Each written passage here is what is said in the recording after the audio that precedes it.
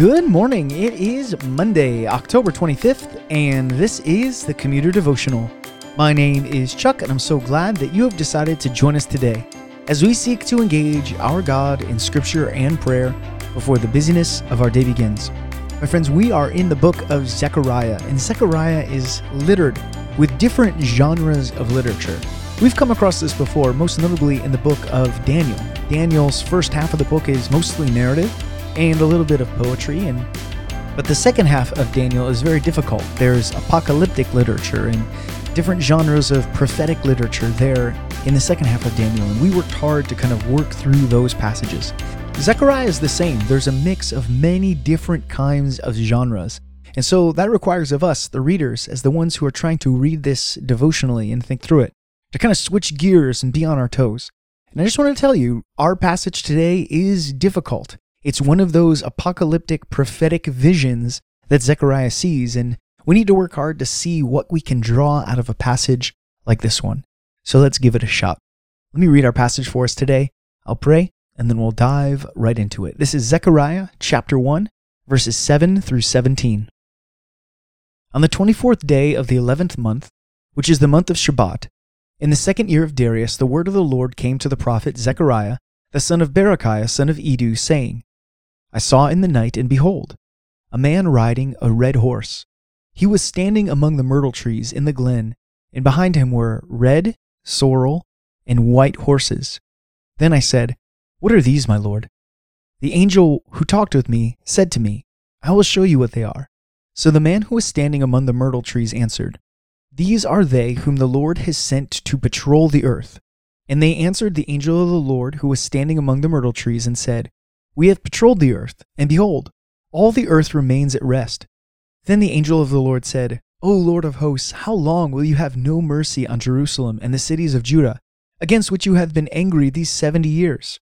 And the Lord answered gracious and comforting words to the angel who talked with me.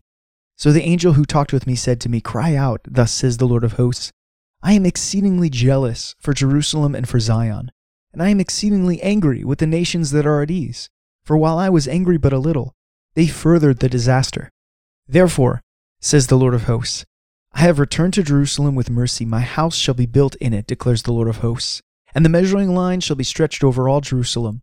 Cry out again, thus says the Lord of hosts, My cities shall again overflow with prosperity, and the Lord will again comfort Zion and again choose Jerusalem. Let's pray together. Heavenly Father, help us with the power of your Spirit to interpret this word well.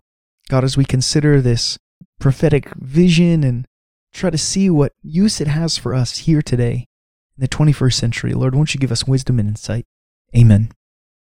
I suppose the best place to start is to say right away that there is a wide range of interpretations for how to look at this passage. And I looked at a couple different ones, and they do overlap a little bit. But I landed on one that I thought was particularly helpful and seems to fit best with the book of Zechariah, especially what's coming down the road.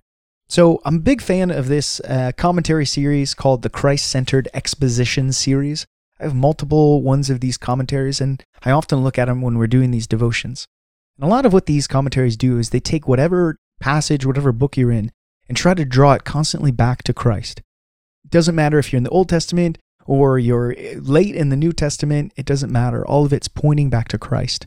And so this commentary does a good job of kind of breaking down this vision and showing how it all points to Jesus in the New Testament. And if you read further down in the book of Zechariah, it becomes so obvious that this book is pointing forward to Christ. And so they take this vision to be a part of that larger theme within the book of Zechariah. So let's look at it. Zechariah has this vision of a horse who's standing among the myrtle trees deep in a glen. And the commentator who's kind of breaking this down and interpreting it says that the myrtle trees is a clear, and this is generally agreed on between interpreters and commentators, that the myrtle trees is a clear picture of Israel. Israel, the country, is filled with these kind of trees, and many times in the Old Testament, when they talk about myrtle trees, they're talking about Israel.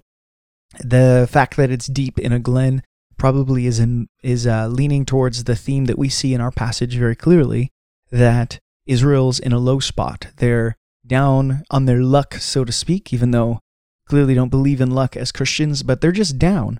It seems like the nations around them are prospering. And this angel of the Lord is standing here on his red horse with 3 horses behind him. One is red, one is white, and one is sorrel. Commentator notes that this sorrel is the only time this word is ever used in the Old Testament, and it probably means a speckled or brown horse, a mix between the red and the white. And so the Lord, the angel of the Lord, sends out these 3 horses to go look at the earth. Red probably represents war, white probably represents peace, and brown or speckled probably represents a mix between the two. And the report is, when they come back to this angel of the Lord, the report they find out is that the nations around Israel are at ease. This character, the angel of the Lord, this title is used different times in the Old Testament, but most of the time he's the mouthpiece of God, delivering news to Israel. But in our passage, he actually intercedes and speaks back to God, saying, "O Lord of hosts, how long will you have no mercy on Jerusalem and the cities of Judah, against which you have been angry these 70 years? And he says basically, hey, Israel and Jerusalem are not doing well. They're down in this glen, this ditch, this low valley, and all the countries around them, the wicked countries who have been oppressing them, are chilling back in their easy chairs, just relaxing, and they're at ease." This character, the angel of the Lord, our commentator and many commentators think that if this character isn't the second person of the Trinity, it at least is an angel who is supposed to represent the second person of the Trinity. That would, of course, be Jesus Christ.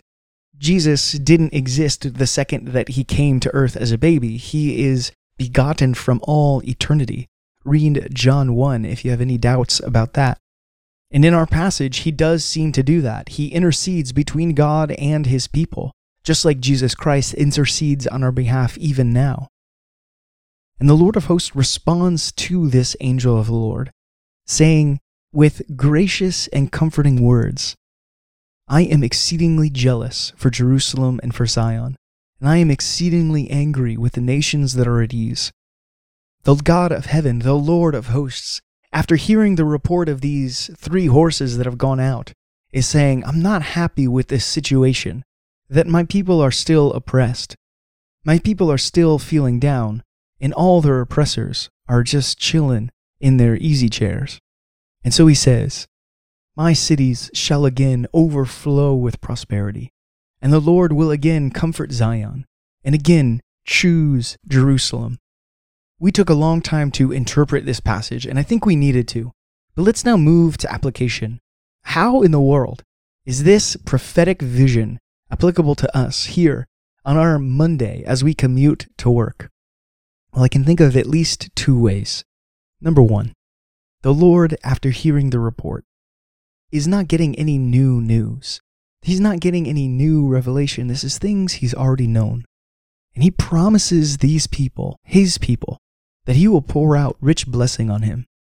The language paints a picture of towns that were so blessed by God's abundance that the city walls were not able to hold its wealth. What a picture of how the Lord will abundantly pour out his blessing on his people. My friends, isn't this relatable to who we are today as a people? That though we face oppression and it seems like our voices are being silenced more and more and more, the Lord promises to pour out rich blessing on us. If not in this lifetime, definitely in the next. And the second thing, the thing that I caught most actually in this passage, is the way the Lord responded to the one who interceded. This angel of the Lord intercedes on behalf of the people of Israel. And he says, "How long, O Lord, will you treat us like this? How long will you treat your people with such anger?" And the God of heaven replies, in gracious and comforting words, it says in verse 13. My friends, this is a picture of what happens to us as believers, as Jesus intercedes on our behalf, as Jesus makes a case for his sinful people, the ones that he bled and died for. Our Father in heaven hears the words of the one who intercedes for us and replies graciously and with comforting words to his people. This is an amazing picture of the relationship between the Father and the Son, displayed here. in the book of Zechariah. We're going to see much more of this. And if this doesn't get us ready for the Advent season, I don't know what will. On Mondays, we always pray for the mission of the church across the globe. So let's pray today for the nation of Peru. Let's pray together. Our God in heaven, Lord, we pray for our day, that on this Monday we'll go about knowing that right now, at this very moment, we have someone who is interceding on our behalf, someone who is perfect, someone who bore our sin and conquered it, conquered death, and now sits at your right hand, interceding on our behalf, to which you speak comforting and gracious words to. What a loving Father you are. How lovely it is to go about our day knowing that this is happening right now, that the work of Christ, it didn't stop at Calvary or at the resurrection, but it continues to this very day. What wonderful news. Lord, today on this Monday, we pray for the global mission of the church. You have given us a job to take your gospel and good news to the ends of the earth, to grab and find your people wherever they might be, and give them the good news that will bring them to a loving Father.